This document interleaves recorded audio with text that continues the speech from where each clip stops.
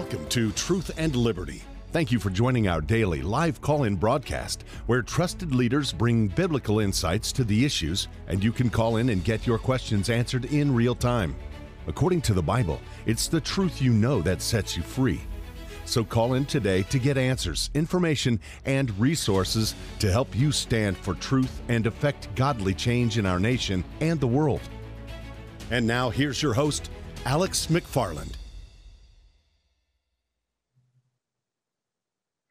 Welcome to this very special edition of Truth and Liberty. Hi, Alex McFarland here. We've got a great show, and I'll introduce a very special guest in just a moment. But I want to begin with a word from the book of Psalms, from Psalm 100, one of my favorite Psalms, and I learned it as a child. I think it was one of the very first scriptures that I ever knew.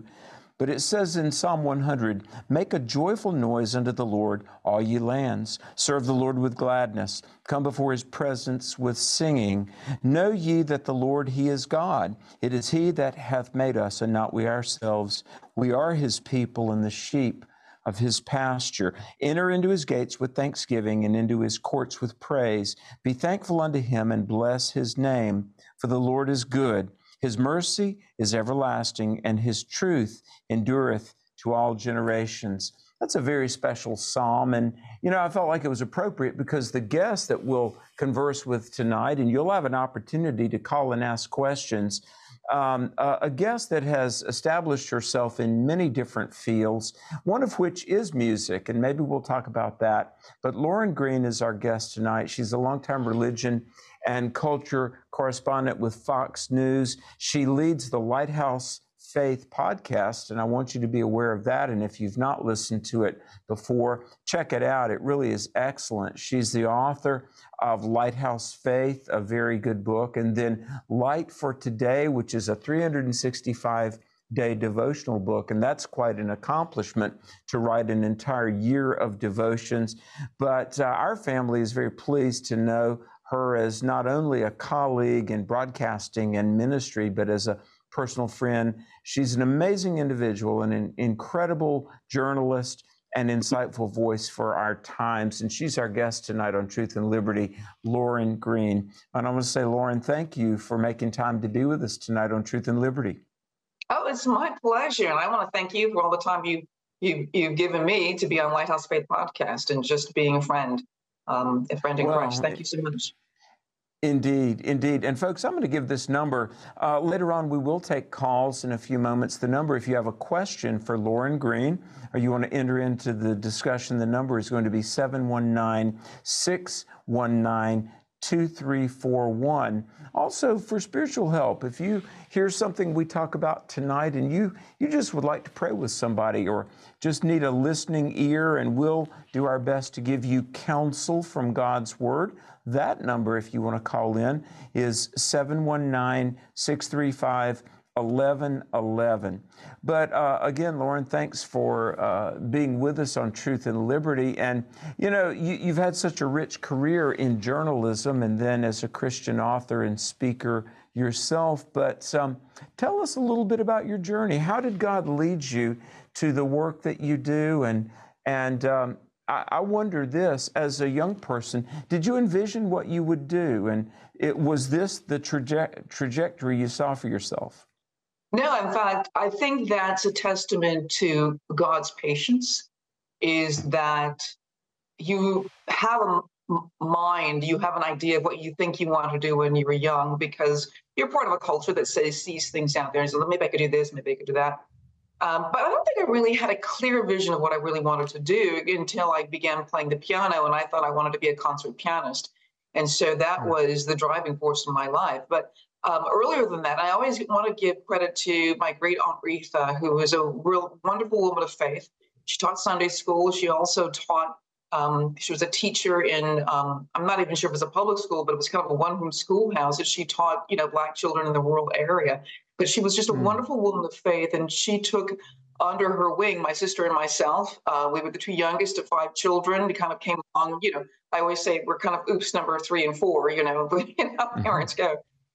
But it's the idea is that she was just a strong woman of faith, and she taught us games that I later really learned to understand that there was a presence of God even in these games and how she talked to us. And she was just this strong woman of faith. But so I think I grew up in a culture that was steeped in the culture of Christianity. I mean, David W. Miller talks about how people were just, breathing the air of Christianity. It wasn't necessarily they were strong people of faith. So I believed in God, celebrated Christmas and Easter, went to church and Sunday schools and Bible, and Bible vacation Bible schools. So all of those things were part of my life. But I think if there was a point where I understood that I was searching for something, really searching for God, is when I was about 17 or 18. And I remember asking the question to some friends one day. I said, I wonder, what is the question that answers every other question? That I understood there must be a question, or there must be something that answers every other question. And what I understand now is that was the heart searching for God, the real God, not just sort of the information about God, but the heart that wanted to know God. And I thank God in his patience and his grace and his mercy said, okay, I'm going to show you, but it's going to take a while. And I think that's the journey of life. That's why this devotional is really about everyday life, because some people do have revelations, and praise God that happens. I think it's wonderful, and it's a powerful testimony. But most of us are just working through our everyday lives, and to seek God in the everyday is really the challenge for us all. So, yeah. Augustine, 1600 years ago, said, the heart is restless till it rests in thee. Have you seen that in the people that you've interviewed and the people that you've interacted with, Lauren? Absolutely. I mean, J.K.A. Smith is another person that's been on the Lighthouse Faith podcast a couple of times in his books. He's so powerful, but he is a great follower of St. Augustine, and he wrote a book about, and I forgot the name of the book, but go online to J.K.A. Smith, and he is a professor. He is a wonderful author, and he understood Augustine or St. Augustine or Augustine. Everybody has a different way to pronounce it. It's like if you're Catholic, you pronounce it this way. If you're Protestant, you pronounce it this way. But Augustine is this great figure of someone who had this walk of faith and understood that there was a deeper need than information about God, that we had to really know God, and that there was a God-shaped hole in every heart that needed to be filled. And so, yes, that is in the people that I've interviewed, especially J.K.A. Smith, because we really went down deep in understanding St. Augustine and understanding what is how powerful a testimony he has, because he came from a way of life that disputed even the existence of God. He disputed, that God was even someone who could keep up with the sciences of the times. And he's, as you say, writing 1600 years ago. And that's the same thing that's happening today. That people see science, they see advances in technology, and it's like, how can there be a God that could, we've made God, obsolete. And this is something that is so powerful, because I just interviewed Os Guinness, not just, I guess, a few weeks ago, Os Guinness about his book, The Magna Carta of Humanity. And in that book, I recommend all of these books because they're so powerful. In the Magna Carta of Humanity, he talks about how even in this, when Moses confronts Pharaoh, says, let my people go.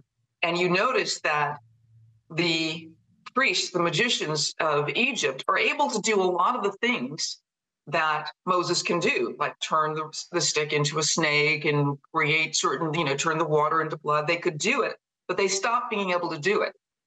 And what happens is when they can't do something, then they say, this must be the work of God. You've got to bow down to their God. And what Os Guinness brings up, which is so powerful, is that he says, this is the first glimpse we have of people thinking about the God of the gaps. Like, because we can't think about it, we can't advance it. This God must have done it somehow. So he says that's a very dangerous precedent, because it says, well, then science can some way disprove God at some point in the game, right? And that's what a lot of people say. It's like, no, God works through the natural processes. He can work through miracles and upsetting the natural process, but he will work through the natural processes. And so be very careful about, relying on this idea of the God of the gaps, because God created the natural world. He created the natural order. He can work very well within it. And that gives credence to our lives. Our lives are part of the natural world that take place every single day. And God is working through that process in your life every single day. Amen. Amen. I think about 100 years ago, G.K. Chesterton, who had a pretty profound influence on the life of C.S. Lewis, by the way, but G.K. Chesterton was talking about how really all of life points to Jesus Christ, really. And not only understanding history, the coming of Christ, the most significant life that was ever lived, and then if we will allow it, the good times, the hard times, God is trying to draw us to himself. And I love the way Chesterton phrased this. He said, Jesus is the exegesis of all things.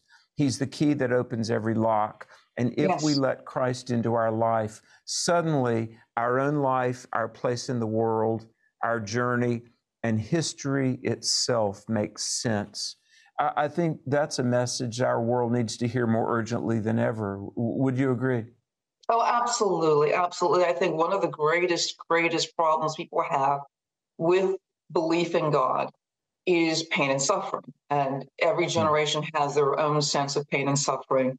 And the theologians understand why there's pain and suffering, but for every generation, they have to figure it out, which means you have to figure it out for their own life as well. This idea is that,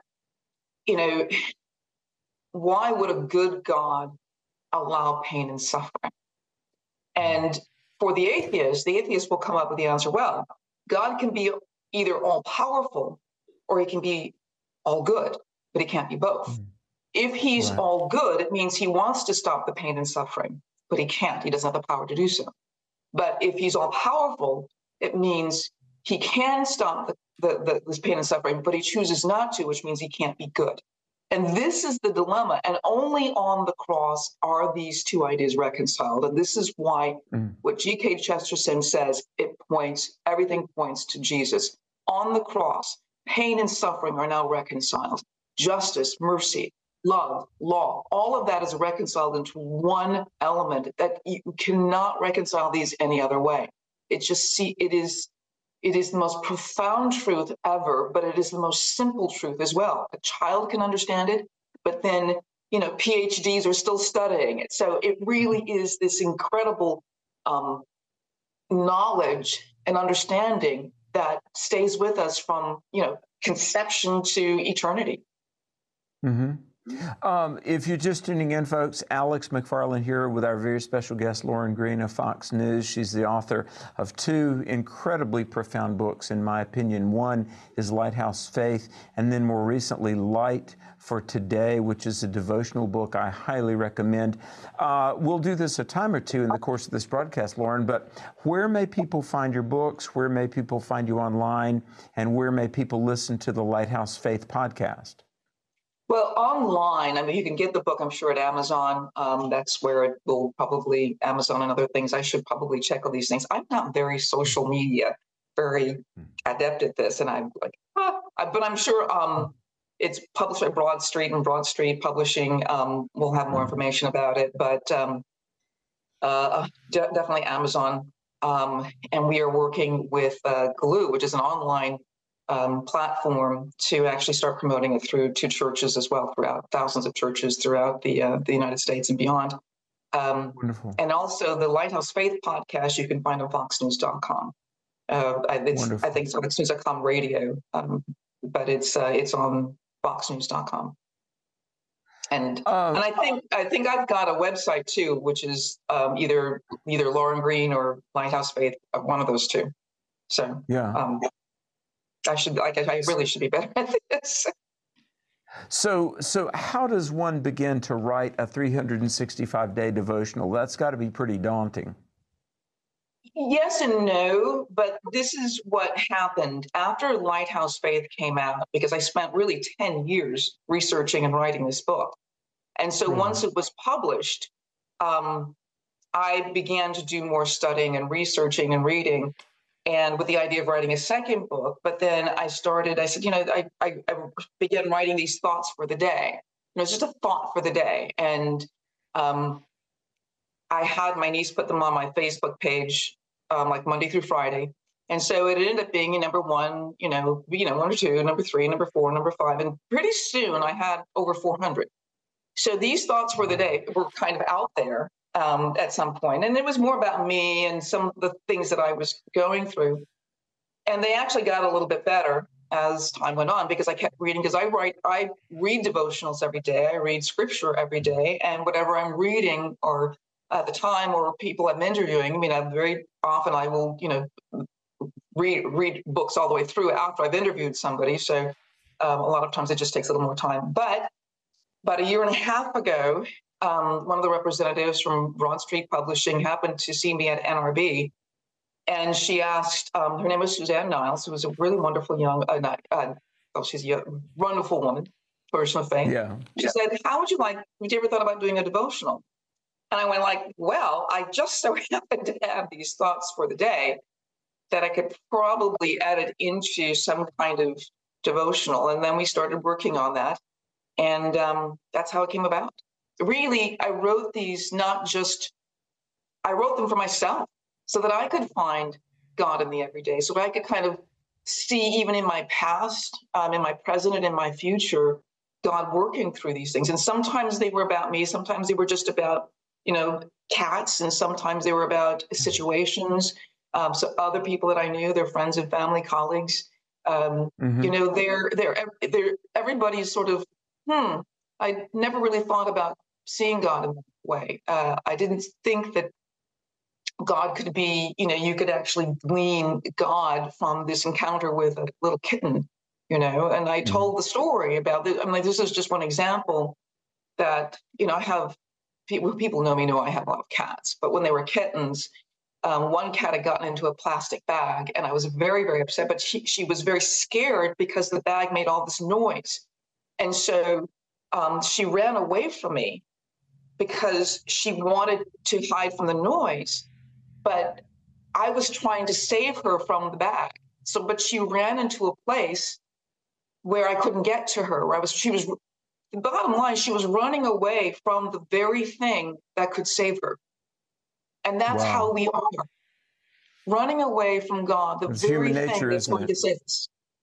And so those are the kinds of things that I started looking in everyday life about how God is working in my life. How many times have I run away from God thinking that I knew how to save myself?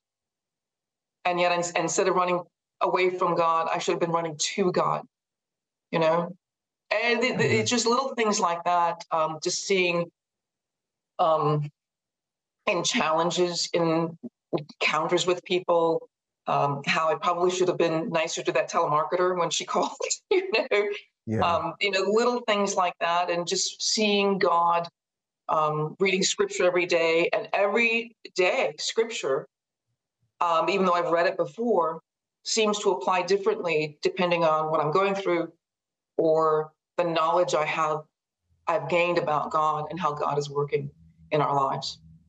Mm-hmm. Has there been, in the devotional book, because, it's funny how in the course of a year, we go through all sorts of cycles that we sometimes experience in the course of a life.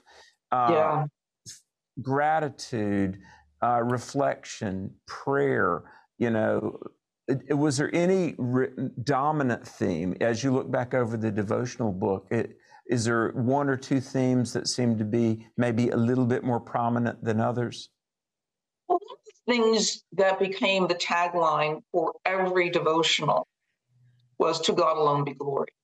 To God alone be glory. Because I didn't feel the need to write a prayer out, because I've read devotionals where there's a prayer at the end, and it's not my prayer, but it works. You read through it, but it's not. But then just to remember, no matter what happens in your life, to God alone be glory.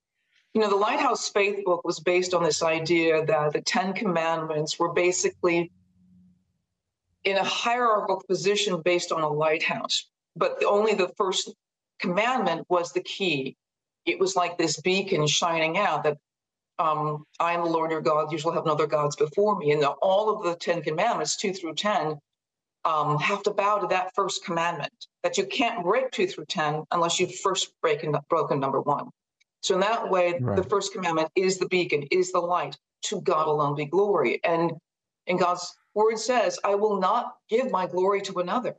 And it's not because he chooses not to, it's because he's God. He cannot, he will not. Because if he gives his glory to another, the world falls apart. I will not give my glory to another. So this is how the world works. And that's the idea. It's like, oh, it's not God who needs to adjust. It's me that needs to adjust. Yeah. Well, so I think that would be the theme, is to recognize that to God alone be glory. And I constantly have to be reminded of this pride, this ego, this selfishness that's just part of the sin nature that's in me. That is a particular issue that I know I have. But I work in an industry where it's very cosmetic. It's very, if you're on TV and this is your job to be on camera. So I think that's a particular thing that I would have to deal with. Everybody has to deal with something that they have to identify that becomes their little g god, their idol, that is part of their life. And once you start identifying that, I think it's helpful to kind of move forward. Yeah. Well, yeah. And you in New York, and you mentioned NRB, and I've seen you at your studios in Manhattan a number of times and at functions all around the country. Has it taken a lot of, proactivity to keep your eyes on the Lord all these years, working, like you say, working in an industry where people can tend to be narcissistic and self-absorbed? I mean, in my opinion, you've been an exemplary representative of not only professionalism, but godliness. Well, you're very kind. You're very kind. You're very kind. But I think there are more people of faith working in the industry than people realize. Now, Fox is very, very upfront about the people of faith. Ainsley Earhart. I mean, I think she is. Mm-hmm. I think she still has her Bible study show that she was on. Harris Faulkner wrote a book on faith.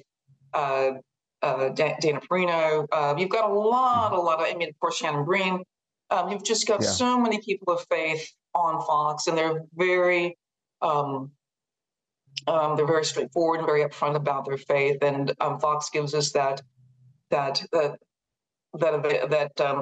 allowance to do that. I mean, if you wear your cross on the air, nobody says anything. It's not like don't give it away. Don't give it. I mean, it's really very upfront, and you can tell that there are a lot of people of faith. So in an industry, yes, generally speaking, in the media industry, there are, it is mostly a secular. I mean, I remember even 25, 30 years ago when they did a study, and it showed that 80% of the journalists working in network TV and in newspapers, 80% were actually pro-abortion. So you see that it was different from the general public. So that's why you've got more, it seems like that's, the secular media, the liberal media. Well, I mean, I don't know. I mean, but you've got, I think that those numbers are a little different, in a place like Fox. I was going to ask you, do you think that those numbers have changed over the years that you've been in journalism? Not only journalists, but the industry in general, has it become less friendly toward God, morals, faith, or has there been a shift, in your opinion? Mm-hmm. Well, it used to be the two cultural, pillars for determining whether someone's liberal or conservative, homosexuality or gay marriage and abortion. Those really were together, right? somewhere along the line, the two split, like with the younger generation, that the numbers supporting gay marriage, homosexuality, gender affirming, whatever, are different for that generation or younger generation than are for abortion. Abortion seems to be one that is actually growing with younger generations, which I saw. So it's a split. So that's a difference I've seen, and I think there's a difference probably in the media as well. And I think part of it is just the science that's coming out. You can show they're doing open heart surgery on unborn children, things like that. I mean, I think so. I mean, they're just doing surgery on, infants in the womb. There's more technology that shows the unborn. I think those kinds of things have convinced a lot more young people to be more pro-life. Exactly. And, I've spoken at a university where I met pro-life secularists. Now, we'll have to really unpack what I'm about to say on the other side of the break. But as you and I are doing this program, there's a study out from yesterday that the nuns, N-O-N-E-S, are the largest demographic in America right now about religion. When you ask, what is your faith or your belief in God? And they would say none. N-O-N-E-S. I'd love your insights on the nuns, but interestingly, even though they may not necessarily be Christian or believe in God at all, many of them are pro-life. And like you say, the science has been just compelling on this. And so at least that's encouraging, isn't it? Absolutely. I mean, I think, like I say, the science is very incredible because Eric Metaxas, he wrote the book, Is Atheism Dead? And he basically brings out the arguments that the whole scientific argument about whether there exists or God is really out the window. There really are, science is actually pointing more towards God than away. So the same idea for abortion and is the same thing. Science actually, even though you can't prove without a shadow of a doubt that, there is a God, the science actually is giving creed to things like how the world began, the Big Bang, the Kalam cosmological argument, the fine-tuning argument. All of these are incredible proofs that maybe there's a God out there. But there's one point you want to make, though, is that belief in God is not really the issue, because we know that Satan believes in God. God is more real to Satan than anything. Right? It's not about belief in God. It's about what are you worshiping? And that's where the younger generation really kind of has a problem with what are you really worshiping? You may not be going to church. You may not, I want to be spiritual, not religious, but something has captured your heart. And if you don't identify what that is and understand what that is, then you're kind of adrift. You're kind of adrift on a wave, and you don't even know where that wave is going.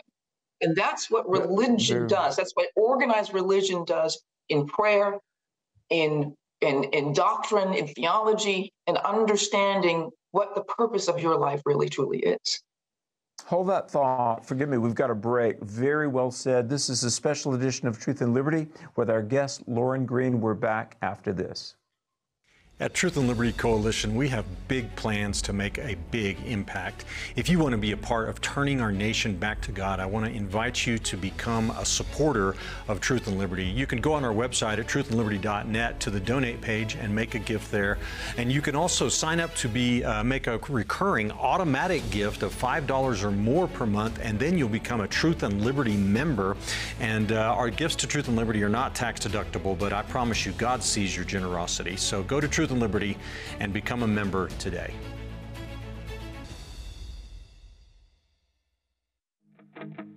Have you been praying about how to make your business your mission field? GospelTruth.tv Business features leadership and financial stewardship training from industry experts. Learn the next steps to building wealth and using it to grow God's kingdom. Tune in Saturdays to GospelTruth.tv Business and watch anytime with GospelTruth.tv Premium. Visit Gospel Truth TV today for biblical teaching you can trust.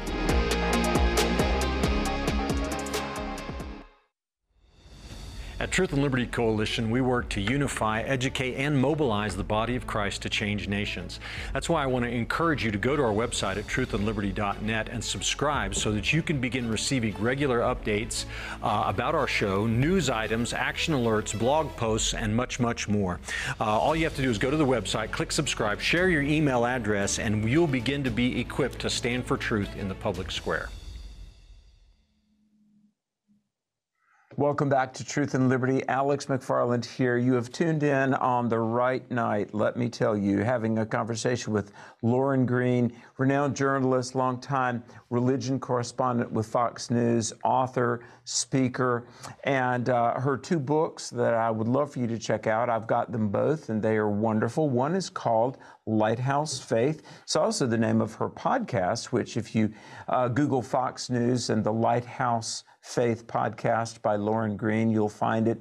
Then a year-long devotional, 365-day devotional, Truth for Today, which, I mean, that's quite an accomplishment in itself. She's our guest, and we will get to questions here in just a little bit. If you've ever wanted to talk to a journalist, Lauren Green, you have an opportunity tonight to do that, 719-619-2341. But I want to make you aware of a special event, the Riverside Gospel Truth Conference 2024. It's February 15 through 17 in Riverside, California, the Riverside Convention Center. Now check this out. Andrew Womack will be there in person, Dwayne Sheriff.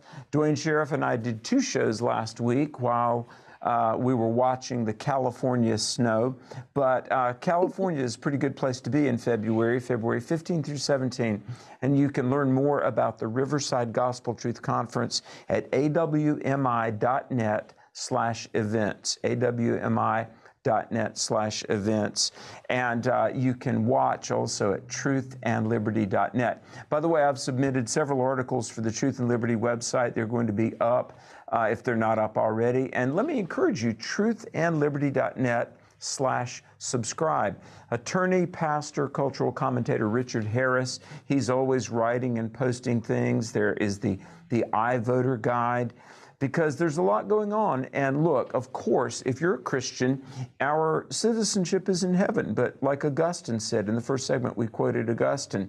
Augustine said, until we are in the city of God, we have an obligation to the city of man. And Truth and Liberty exists to proclaim truth and interview great guests and opinion makers like our guest tonight, but also to equip and inspire and hopefully mobilize people who care about our country, who pray for America, and who influence others. So truthandliberty.net. We humbly believe God has raised up this platform to help inspire and encourage all of us. And again, the number, if you need prayer, maybe you need to come to Christ and know that you're a believer. Maybe you need to come back to Christ, or maybe you just need a listening ear. Here's what we'll do. No strings attached, no obligation. We just want to encourage you in the Lord. The number for spiritual help is 719-635-1111 if you need some encouragement, or what does God's Word say about your situation? It would be our privilege to hear from you tonight. Well, we're going to continue our conversation with Lauren Green. So much to talk about, but we're going to begin with Mitchell in Tennessee, which is where the National Religious Broadcasters Convention will be in a few weeks. We'll be there. But Mitchell in Tennessee, thanks for holding, and welcome to Truth and Liberty. You're very welcome. Good evening. I have a question for you. Yes, sir. Does a person that's a non-believer, do they get really bitter and angry before their time? Do they get really bitter and angry before their time is up? Like what I'm asking, there's a guy that goes on a chat line. I'm keeping it child-friendly language. I've talked to you before, Alex, and he's narcissistic. Okay. And he said one time that he was on the chat line because of health reasons. He's coughing. He coughs a lot, just nonstop, and then he's always, putting people down, tearing people down, narcissistic, just evil. And I'm just wondering, when people like that are non-believers, is that a sign before they leave this world? Do they get really bitter and angry? Well, let me say, as a pastor and counselor, and then I'm going to throw it to our guest, Lauren Green, I have seen people get bitter at the end of life. I've seen people be fearful at the end of life, and I've seen people, facing the uncertainty of eternity. And that's why it's so important. The Bible says, seek the Lord in thy youth, and I really do encourage people to respond to God's overtures at a young age. God loves us, and I firmly believe, as we often say on this show, Jesus is as close by as a prayer. And when you feel the Spirit of the Lord calling you, the Bible says that if we turn to Christ, this is in John 6:37, if we turn to Christ, He will not reject us. He will receive us. But the important thing is to do it, because if, let's say, we feel God calling us and we understand the Spirit of the Lord is making overtures, we don't have tomorrow. We have no guarantee of tomorrow, but we do have right now. But the reaction people have the longer they go, having held God at arm's length, sometimes the harder it is for them to turn to Christ, if they even do at all. But Lauren, what would you say to this question? Have you seen this in the lives of people? The more they maybe procrastinate about God, the harder it is to finally face the Lord? Well, I also think part of it is they have to entrench themselves into their beliefs further and further and further. But one of the things I've learned about talking with people who've done a lot of work on atheism is that, and I remember one theologian said, he says, I've really never met a true atheist. I've met a lot of people who are angry at God.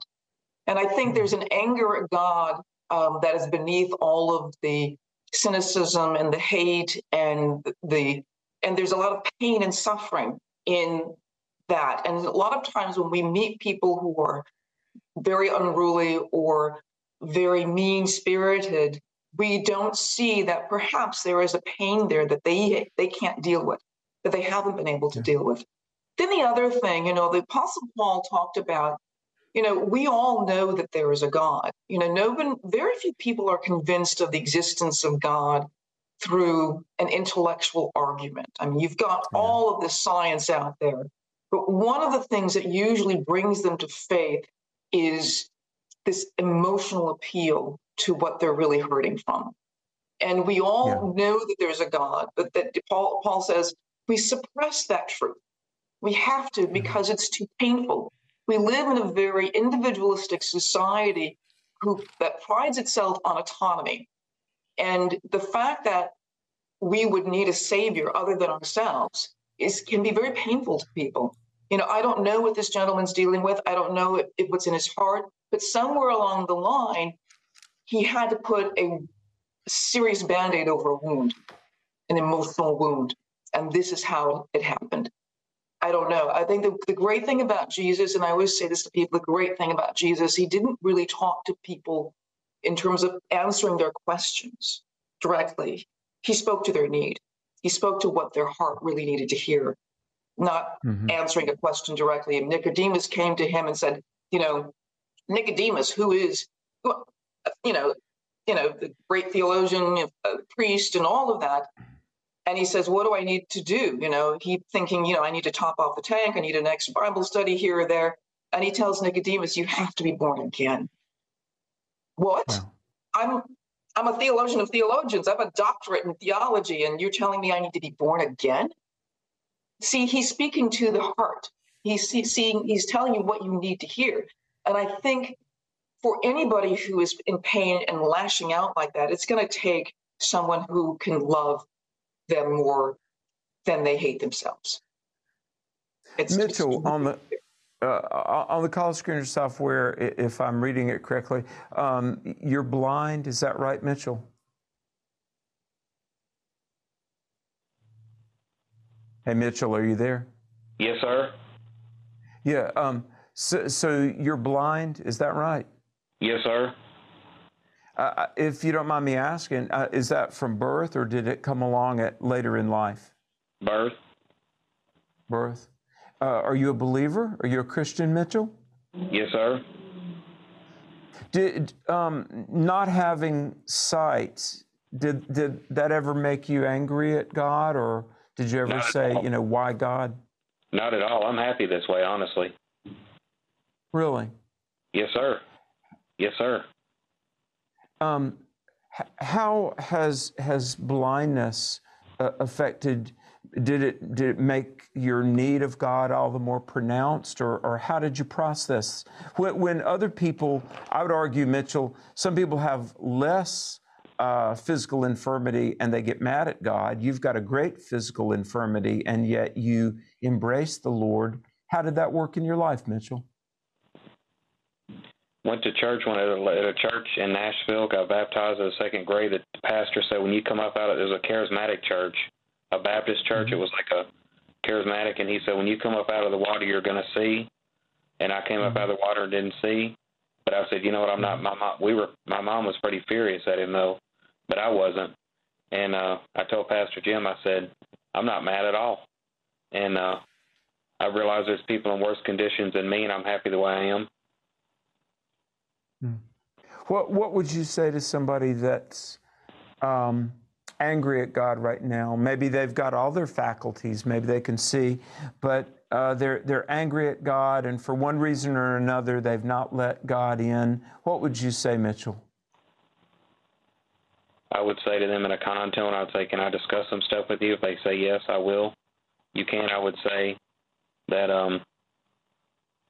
I would say to them that maybe I'd ask them, could they understand maybe that sometimes it's, some people get healed, some people don't, and just keep your head up high and just realize there's people in worse conditions than you. Lauren, even in the hard times and even in the midst of physical infirmities, to be alive is a blessing, isn't it? To have life is a gift from God, and even in the worst of times, we still do have things to be thankful for, don't we? Yeah, I mean, life is the first gift.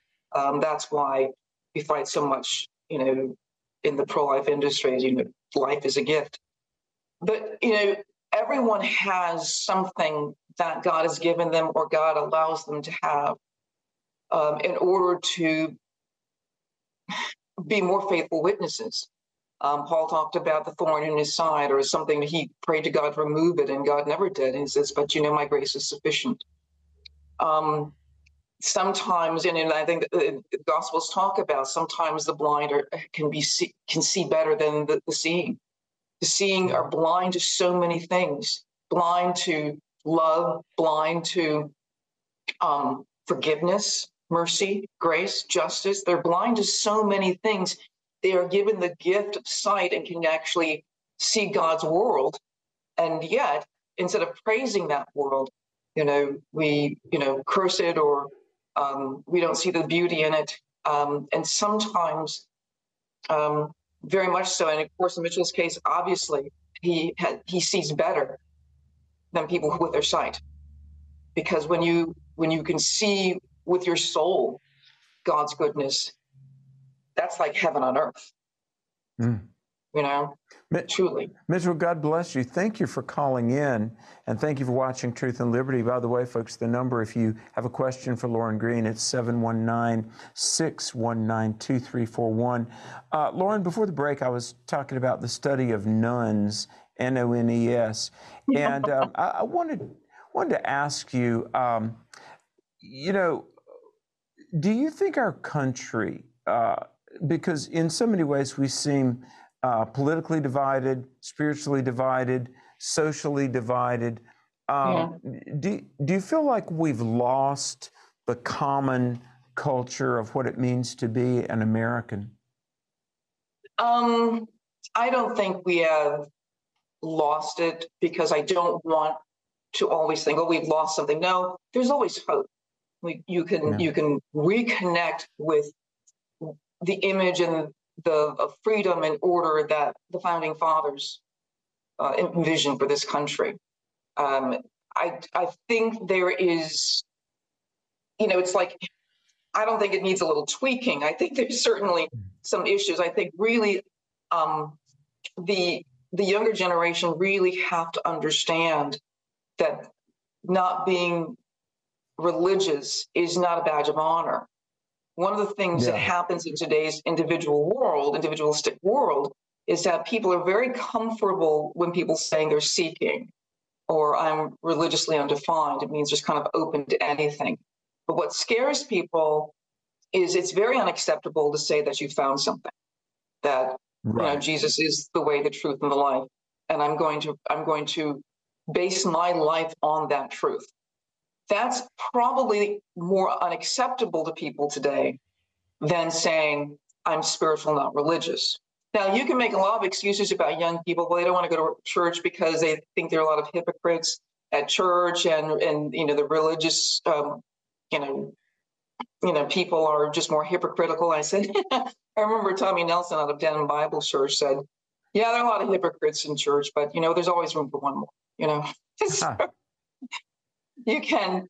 The idea is that if you don't admit your sin nature, that you are not perfect, then you have this tendency to look at other people and say, well, they're hypocrites over there. Well, the churches are for the sick, like hospitals are for the sick, they're not for the well. Churches are for the sick in souls, and people who admit, okay, I'm not perfect, God's working on me. But the only way the gospel makes sense and it really gets down deep in your soul is to understand the depth of your sin. And once you turn that microscope onto yourself and say, oh my gosh, this sin nature is really something that is terrible. And I can't save myself. I can't undo this. I can't purge myself of this. I need help from the outside. I need a savior. Only when you understand that you are more sinful than you would ever believe does the gospel then become this incredible gift. And it's amazing grace. I love that quote by John Piper. And did you ever interview John Piper? You probably have, right? I actually did interview John Piper for my The Lighthouse Faith book. We had a really long conversation. I don't think he was featured in the book enough, but he's so incredibly powerful. He has the ministry Desiring God. And I asked him about, marriage, basically. I asked him about marriage and how hard it is for young people to be married or to stay married. And he talked about, sometimes marriages go through these dips. And it can be a 2-week dip. It can be a 2-year dip. Sometimes it's a 5-year dip. But you can come out on the other side stronger and more powerful in a marriage. The problem with young people today is that their problem today is that their norm is to have sex outside of marriage. That's very normal. It was normal when I grew up. People expected it. But what you didn't understand, and what the church had a hard time of articulating to the younger generation, is that will actually destroy your marriage. That will actually create more tendency in a marriage for you to break apart your marriage, because you have to separate love from sex in marriage, right? Mm-hmm. And then when you get married, you have to undo that. And it's very hard. That's why marriage is so important. That's why marriage, it's so important to learn that about marriage. And John Piper was talking about that, about, what marriage actually is. And, the person you marry, on day one is not the person that you're married to, on 20-year period. Problem is that most young people kind of make it go about 2 years. But John Piper is one of these voices that I wish more young people would know. I didn't get a chance to do a podcast with him, and he's kind of an elusive person. He's he's hard-nosed, not hard-nosed, but he is theology, graduate level theology. And for a lot of people, it's hard to take. A lot of people that I interview, are great theologians or great scholars, and sometimes it can go over people's heads, but I try to make it more accessible. Oh, I love this quote. John Piper once said, he said, the bad news is you're a whole lot worse sinner than you think you are. The good news is God's a whole lot bigger Savior than you think he is. And that's good news for all of us. But well, it is. It is. And in the news business, I think this is where kind of rubber meets the road. We want to believe everybody else is worse than we are. And we cannot believe that God would forgive somebody who had committed the most heinous crime. It's very difficult. Forgiveness is the most difficult thing in Christian doctrine. But it's the reason why God himself had to die on a cross, is because forgiveness is difficult. But yeah, in the news business, we are very apt to look at people and, want to condemn them and want to see them only as this heinous thing out there. But what it does is makes us look better. I would never do that. I would never, commit adultery. I would never, fraud my attorneys out of their fees. I would never do anything like that. I wouldn't. Well, of course you wouldn't, but because that's not you. You've got your own set of sins that you would do. But no one thinks about that. I wouldn't do that because that's just not in my wheelhouse. But there are other things that I do that I have to be aware of. So I think that's the idea. It's like Tim Keller has the same line. Says, you are far more sinful than you could ever imagine, but God is far more gracious and loving than you could ever imagine. God is greater than your sin. God is greater than your hate for yourself. God is greater than the hate you have for other people or for your sense of justice and mercy. God's just greater than that. That's why God is very patient, because he knows us. He knows how we're made. And just be thankful that God is patient. How the Bible phrases it, it says, he remembers our frame. He knows that we are but dust. And, we want to say this. I've alluded to this a time or two, but everybody watching, God loves you. I wish I could put this on a billboard in every, intersection in America. God really, really loves you. He really does. Now, our sin is serious, but Christ addressed it. He went to the cross, and the Bible says that if we turn to Jesus, he will wash our sin away. And the Bible says in Romans 10:13 that whoever calls on the name of the Lord will be saved. And if you've ever wanted a do-over at life, the good news is Jesus offers that. All can be forgiven. Christ will come to be the most real thing in your whole life. And Ephesians 4:30 says the Holy Spirit will indwell you and in fact seal you. And if you need spiritual help, if you want to come to Christ or maybe come back to Jesus, you just want to make a fresh start in your walk with the Lord, here's a number. Somebody will pray with you, 719-635-1111.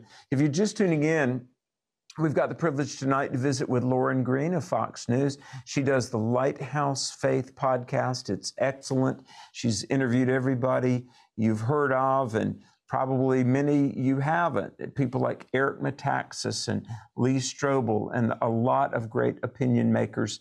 And Lauren, if they go to the Fox website and put your name in the space bar, they'll find the Lighthouse Faith podcast, I'm sure, right? Absolutely. Absolutely.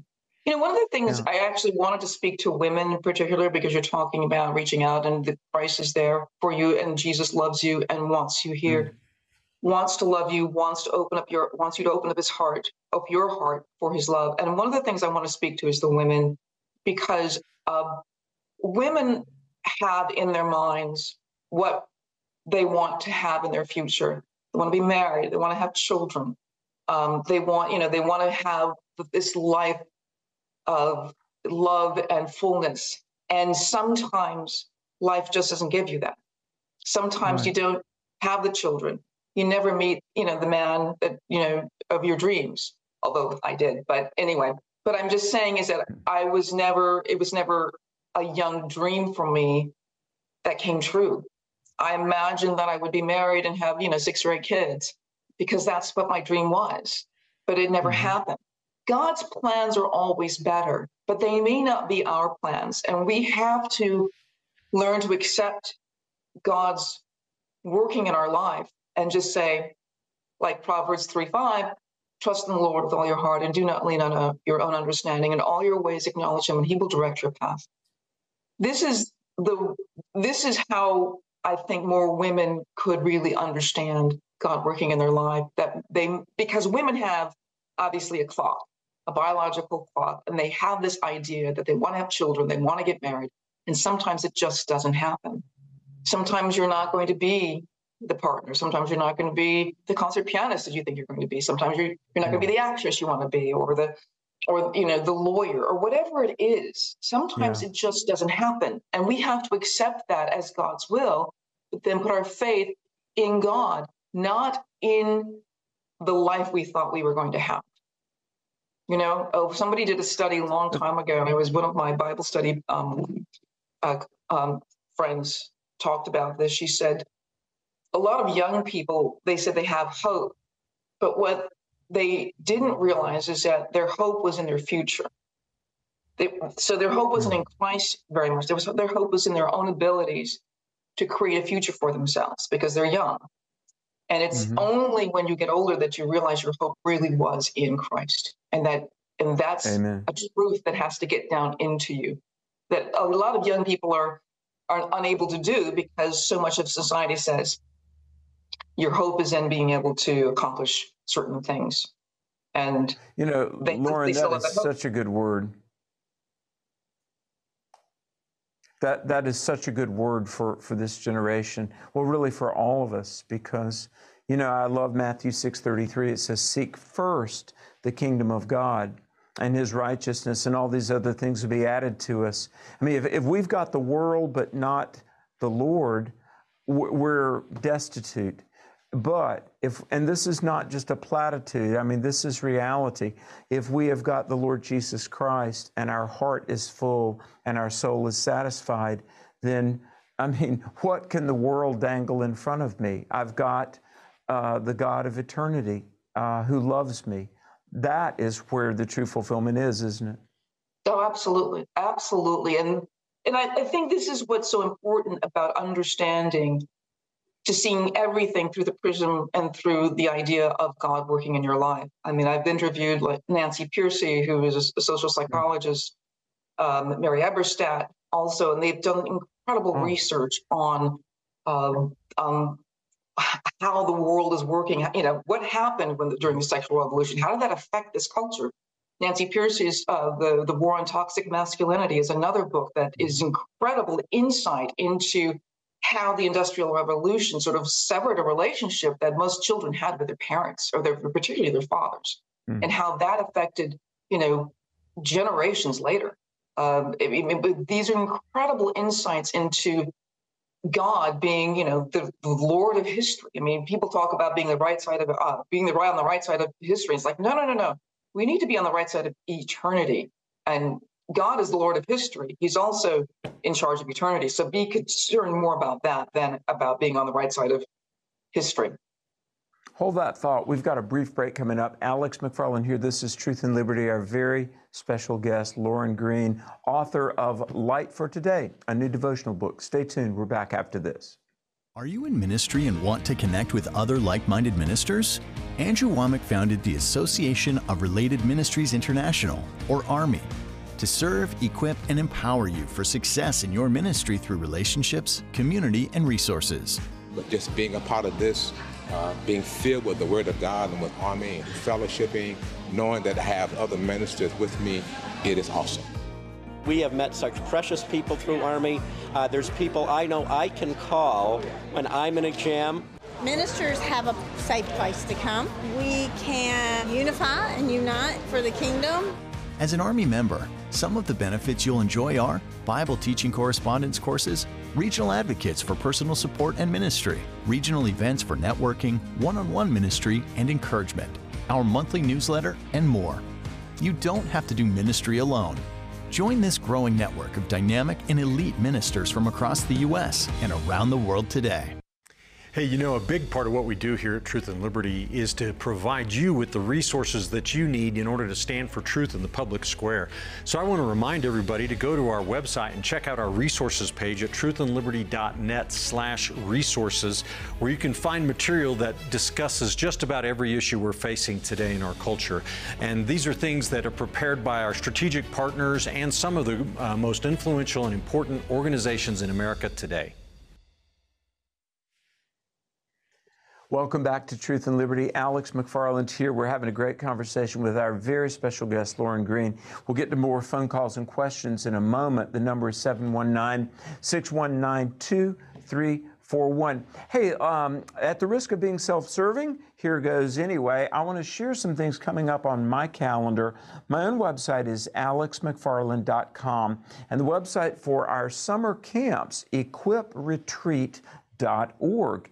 equipretreat.org. Let me share what the Lord's allowing me to do here in the next few weeks. I'll be at Blue Mountain Christian University in Mississippi. They've got February 19 and 20 some lectures. They're called the Digby Lectures on Christianity and America. And I feel very privileged that I've been invited this year to give these lectures, and they are open to the public. Blue Mountain Christian University is, as I understand it, in Mississippi, not too far from Nashville.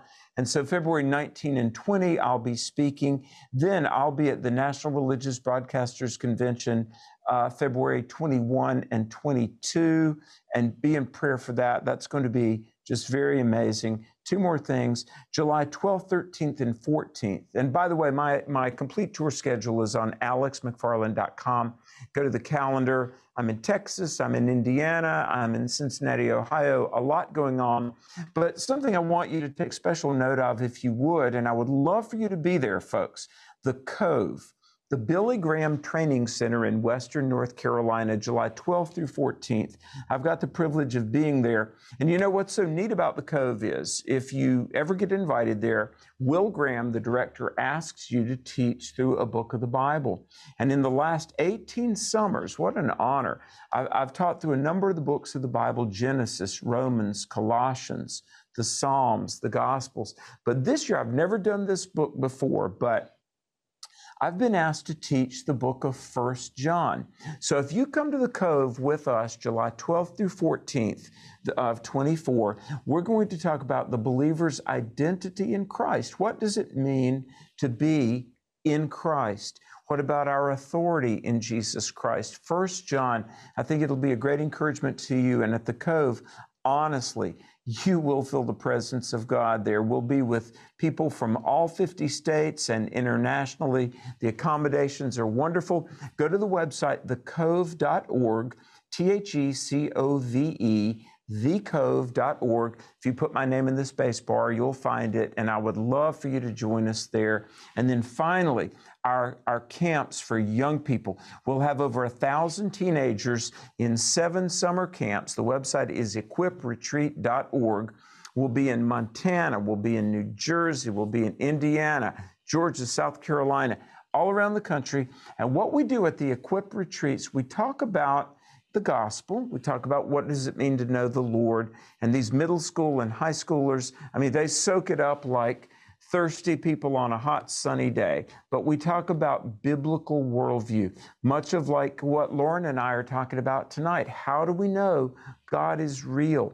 How do we know the Bible is true? And young people need to hear this, I just believe, more urgently than ever, how Jesus is the foundation for life. And, you know, I ask you to pray for our camps.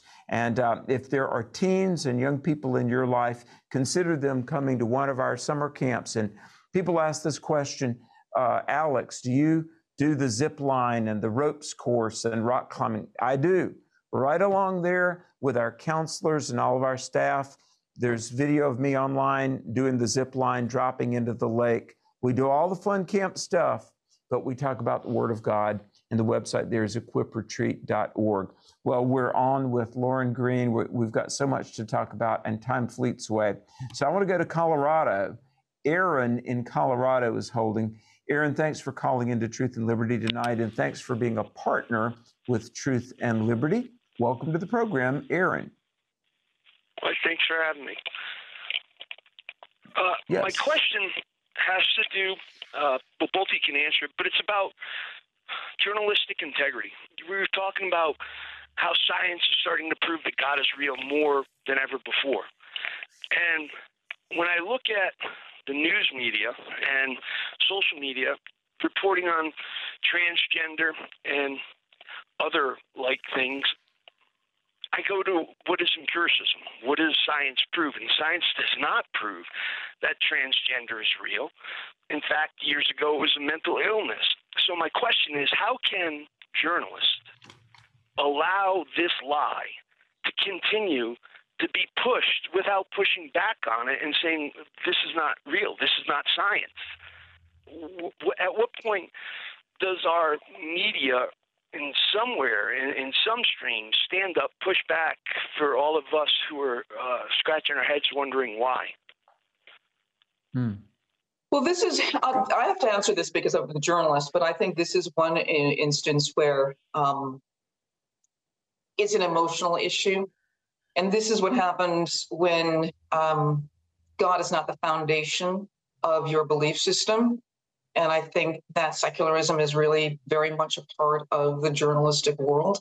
And that's one area that proves it. I've done podcasts on this. I've even, Alex and I have talked about this, and there is no scientific proof that there's a transgenderism. I mean, I think there's just nothing. And so what you've got, and I've read these articles that say, well, both sides have, the different ideas about what it is. But the fact of the matter is, yes, there's a lot of ignoring of actual science. And that's, I think, why science, it's not science anymore, it's scientism. It's a belief system rather than understanding what science really is. Science, as Dr. John Lennox talked about, says, science can tell you what will happen if you put arsenic in your Aunt Tilly's tea, but it can't tell you whether you should. Science can tell you what is, not what should be. Problem is, scientism is a belief system that says, this is telling me what should be. If science cannot verify that me feeling I'm a man, feeling like I'm a woman, then science just hasn't caught up to me yet. And it's an emotional issue. And what the problem is that you've got perfectly healthy people doing surgery on perfectly healthy bodies because of a mental health issue. And I don't know where this is going to stop. One of the things that, Os Guinness brought out in this book, he says, you have to have order in order to have freedom. And you have to have freedom and in order to have order. Freedom without order is anarchy and chaos. And order without freedom is authoritarianism, right? Yeah. And the problem with the culture is that we fall on one or the other extremes. You've got to have freedom and you've got to have order. The order of the Bible, of the biblical understanding of gender, is that God made them male and female. Science supports this. But if you don't have a biblical worldview, and it's sad to say, if you don't have a biblical worldview, you're going to say, well, science hasn't caught up to how I feel. Science has nothing to do with how you feel. Yeah. Science can only tell you what is in your biology, in your DNA. It has nothing to do with how you feel. That's a whole other category. So I don't know why the journalistic integrity, except that they haven't admitted that, first of all, that these are facts, and it's not about people hating you. It's not about transphobia. And if anything, it's really about loving that person more and saying, I'm sorry, but you're not a woman. You can't compete with women. But the whole world has kind of forgotten God. And I think transgender is probably an example of how we kind of decide, that we've come to this default mode atheism. Like atheism actually is the default mode of the actual culture, because like I said, we suppress the truth of God because in some instances it's too painful. I think journalistically, I don't know what's in their hearts. I just don't know.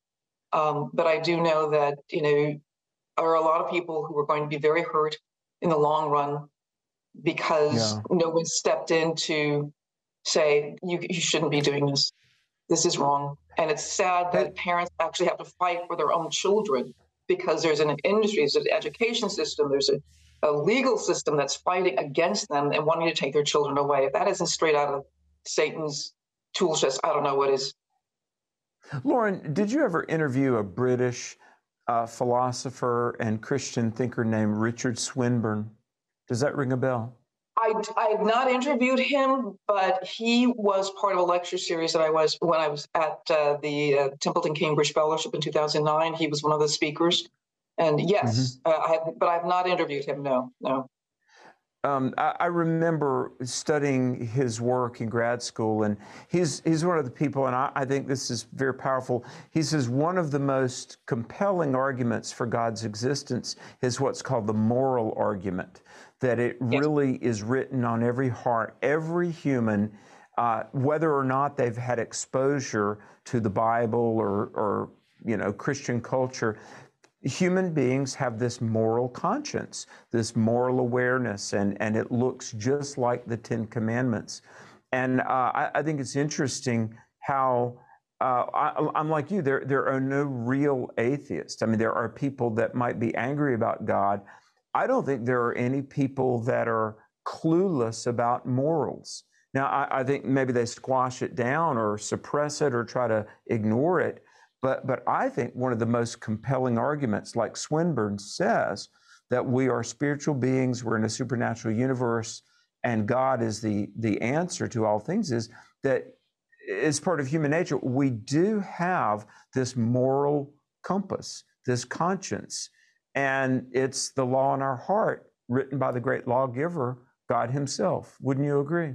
Oh, absolutely, absolutely. I go back to Tommy Nelson, who's out of the Denton Bible Church in Denton, Texas, and he says, in his Texas accent, which I can't do, but he says, you can act like there's no God, but you can't react like there's no God.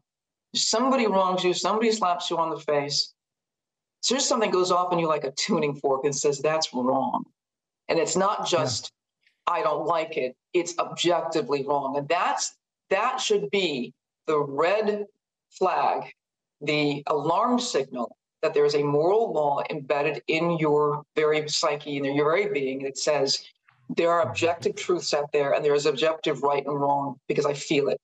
And so it's the same way where, I think Lee Strobel brought this up in his book talking about everyone understands that torturing babies is wrong, right? Right. Not wrong because you don't like it. Objectively wrong, right? Right. So we all agree that something can be objectively wrong. There's got to be some other element that says there's got to be something out there that is telling us that this is objectively wrong. This is the same thing that led C.S. Lewis to his conversion of faith from atheism to Christianity or belief in God, is that why did, he couldn't believe in God because of pain and suffering.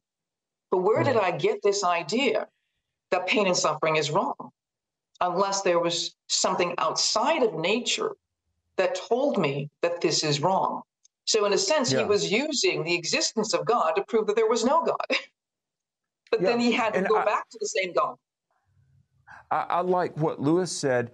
He said he could only identify something as crooked if somewhere deep in his soul he had the concept of something that was perfectly straight. Something is unrighteous because we know there is something objectively righteous, which is the Lord. Now, I want to change gears, and Aaron, thanks for calling. And if you have a question, folks, the number is 719-619-2341. Lauren, you and I were talking, I don't know, maybe it was a month ago or 6 weeks ago. And with the time we have left, folks, zero in, especially if you're a church leader or you're concerned about the declining attendance.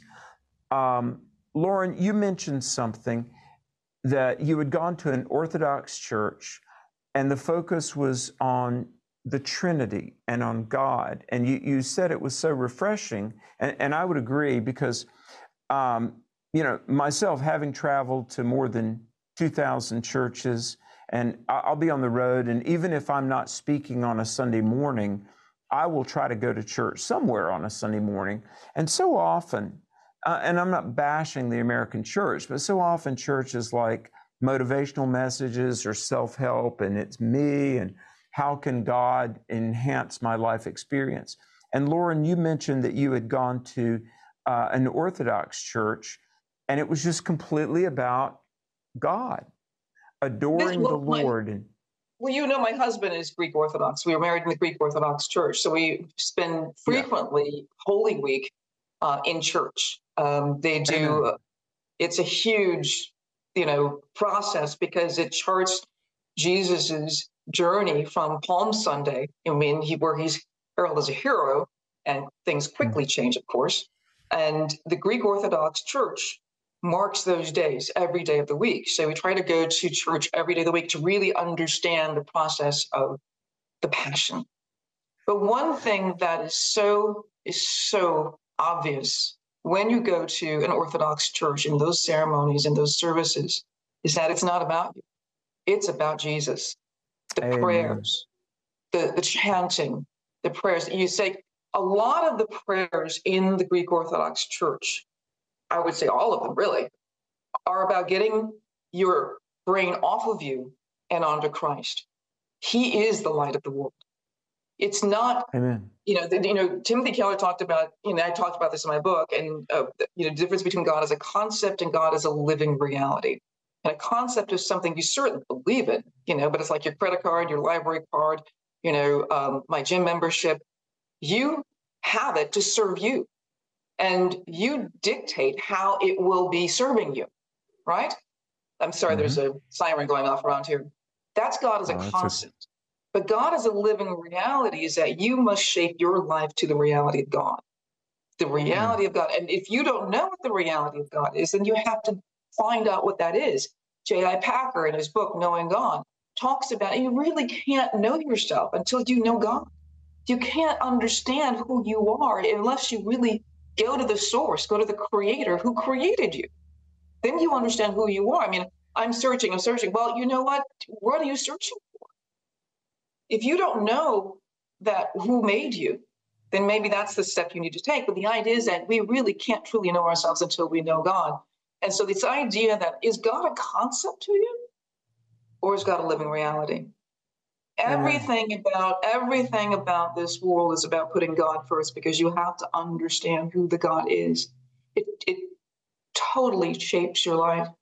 Sin is, in the understanding of sin, this is, I think, where a lot of young people, a lot of this generation kind of get the wrong idea. Their idea of sin is that I messed up or I missed the mark or something like that. It's just very,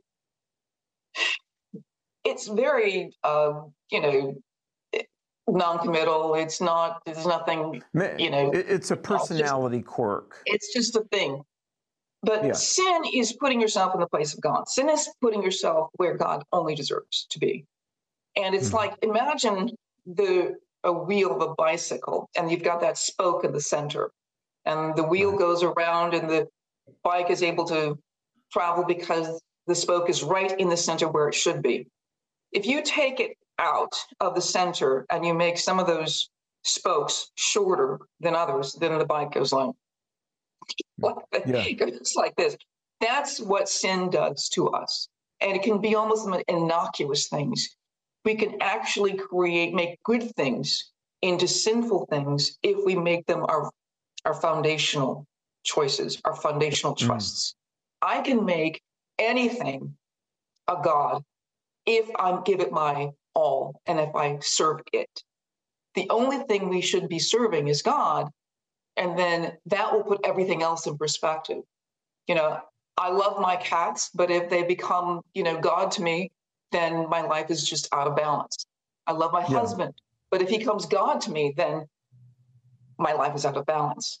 I can't love him the way he really needs to be loved. The best thing you can do for the people in your life is to love God first.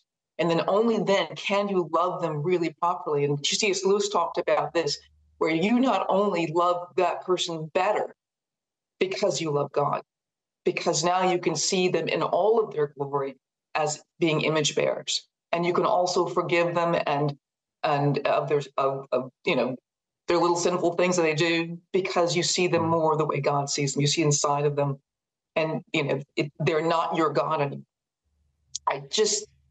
The presence of God in many ways is just so subtle in your life. It's just so subtle. But at the same time, it can be a revelation. And that's the beauty of this world. That's the beauty of this creator. Yeah. Well, and I want to say this to everybody that's in leadership in a church, and Lauren, you feel free to, agree or disagree, but everybody's asking, I mean, I get this email, almost every day of the week. How can we grow our church? Attendance, we're plateaued or declining. Folks, let me encourage you, not only in your church, but even in your personal devotions, make it about God.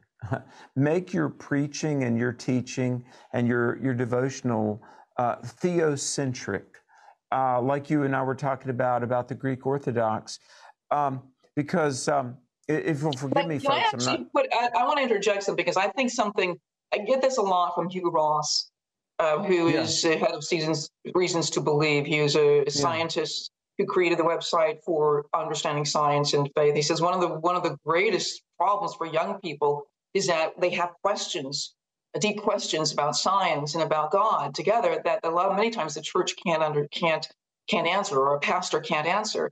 I would say that they really need to make a concerted effort to understand how science and God are actually together. They should never ignore those questions. There's no technology out there that is surprising to God. There's no scientific discovery that's a surprise to God. It's just not. And so pastors need to get young people involved by either teaching them or having the answers to these questions, or knowing where they can go to find the answers to these questions. They should be able to answer the questions that every young person comes to their church and has. If you don't want them to have sex outside of marriage, then you need to be talking about why that's important. There are practical reasons why that's important. But just to say don't do it, it just sounds authoritarian. It's not going to convince them. So I just think that when you apply, I've grown more in churches when they just simply apply the scripture to everyday life. I think it's the preaching and teaching. I'm not going to say anything disparaging about somebody's teaching or preaching. I just think that they have to apply to people's lives, and they have to answer these questions about science, because that's one of the things that young people in particular want to know. A moment or two ago, Lauren, you mentioned Proverbs 3, 5, and 6. Trust in the Lord with all your heart. Do not lean on your own understanding. In all your ways acknowledge him, and he will direct your path. It's a fundamental human question. What should I do with my life? What is my purpose? What's wrong with the world? Where is history going? Why is there pain and suffering? The thing, like you say, answering the questions that young people are asking. Folks, this is, in my opinion, the beauty of what we call the biblical worldview, because the scriptures, they answer the big questions. They comprehensively answer, I think, all of the big fundamental human questions. They're corroborated by compelling lines of evidence. If you will take it to heart, it really is very fulfilling. Lauren, I think what we have here really is a great opportunity. We have a grand opportunity, because this generation all around us, they're no different so much than anybody else. We're human beings. We have these questions, we have these longings, we have these desires to know things. And I just think that you and I, we're living in this golden age of biblical worldview and apologetics. My goodness, there's everybody from C.S. Lewis to Os Guinness to Eric Metaxas to Lee Strobel to Lauren Green. And we've got the greatest mess. I mean, really. I think you're totally right, because one of the things that people don't realize is how much people kind of went along with the Christian culture that was just seeped into American life. And no one really understood deep theological questions, because it's, I believe in God. Yeah, I believe, they had a reference for God. And then comes, the sexual revolution and the questioning authority and all of those things. And all of a sudden, people didn't have answers to the big questions of why I should believe in anything. And there's other thing is that I think that a lot of the Protestant churches kind of did. They sort of took the mystery and the mysticism out of Christianity and the miracles, and that sort of soured it as well. But I do think that we have this incredible opportunity with all of the apologetics, with all the science, with all of the literature that's there and the discoveries that are there to actually help people learn about this faith. If you're not worshiping God, you're worshiping something. And the idea that you should be, you're afraid of, religion because it's just too strict and everything. I mean, you're going to be worshiping something. This idea that I'm okay the way I am. It's like, well, maybe you are for a while, and maybe your money can keep you satisfied for a while. But at some point, you're going to have questions about what life is about. All religion answers the question of destiny, origin, morality, and purpose. Yes. All religions answer those questions. Now, you have to answer those questions tacitly if you don't believe in God, if you don't believe in anything. So how is your career going to be part of your destiny or your purpose in life? Yeah. And even it's like say, well, I don't believe in doctrine. I don't believe that you have to believe this certain things. I believe that every good person will just be saved. Well, that is a doctrine. It's called the doctrine of good works. That is a doctrine. So you can't escape doctrine. You're going to have to live by one, no matter what. I'm going to see if we can get one more question in. Frank from Missouri, if you're still holding, welcome to Truth and Liberty. Frank, thanks for holding. You're on with our guest, Lauren Green. Hey, Frank, are you there? Frank from Missouri. Well, I'm not sure we could do it justice. We've only got a couple of minutes left. Folks, if you're just tuning in, we've been talking with Lauren Green. Lauren is the author of the book Lighthouse Faith. And Lauren, it seems like every time you and I converse, I talk to you about how you write about music theory. We could do a whole show on that because, listen, I'm really, really into math. And I think one of the great untapped arguments for God's existence is mathematics, which overlaps heavily with music theory. May we, the next time we talk, folks, this is a teaser for maybe a future broadcast. May we have a show and let's talk about God and music theory. Can we do that someday? Oh, absolutely. Absolutely. The last part of my book was all about music and music theory. But one of the things that's very, very important for people to remember is that God will always speak to you in a language that you will understand. And it's not always by the ear, but it will speak to you through whatever you understand God to be in terms of, God spoke to me really, really very strongly through music. That was the first thing. But for other people, it'll be architecture. It'll be science. They'll find something, like you know about, J. Warner Wallace, who was a cold case detective, an atheist, who then used his forensic skills to try to debunk Christianity and came away a believer. So God will speak to you in whatever profession you are in whatever interest you have. God will speak to you and you will know it's God speaking to you. Amen. And there's an old hymn that says, I love to tell the story. For those who know it best seem hungering and thirsting to hear it like the rest. And when in scenes of glory I sing the new song, 'twill be the old story that I have loved so long. It is not to be trite, not to be superficial, but the love of Jesus, folks, it is the greatest story ever told. And we hope it's your story as well. Lauren Green, I want to say thank you tonight for being with us on Truth and Liberty, but even more important, thank you for what you do for our nation and for viewers and readers everywhere. You show them Jesus, and I commend you. You are just so gracious and kind, Alex. I love talking with you. I love having you on my podcast. I just love talking with you. And we have great conversations. I love, sitting down and having dinner with you and Angie. So it's just really wonderful. And I thank you for asking me to be on this show. I really appreciate it. It's such a blessing. Well, Indeed. Blessings to you and to your family. And again, if you go to the Fox website, Fox News, and put her name in the space bar, you can find the Lighthouse Faith podcast, her brand new devotional book, which I highly recommend. I've got it, Truth for Today. It's Lauren Green of Fox News. Folks, tell somebody about truth. Light for today. I'm sorry. Light, L-I-G-H-T, Light for Today. Tell somebody about Truth and Liberty, the website truthandliberty.net, but most importantly, tell somebody about Jesus. Thank you for joining today's Truth and Liberty livecast. You can watch today's and past livecasts in our archives at truthandliberty.net.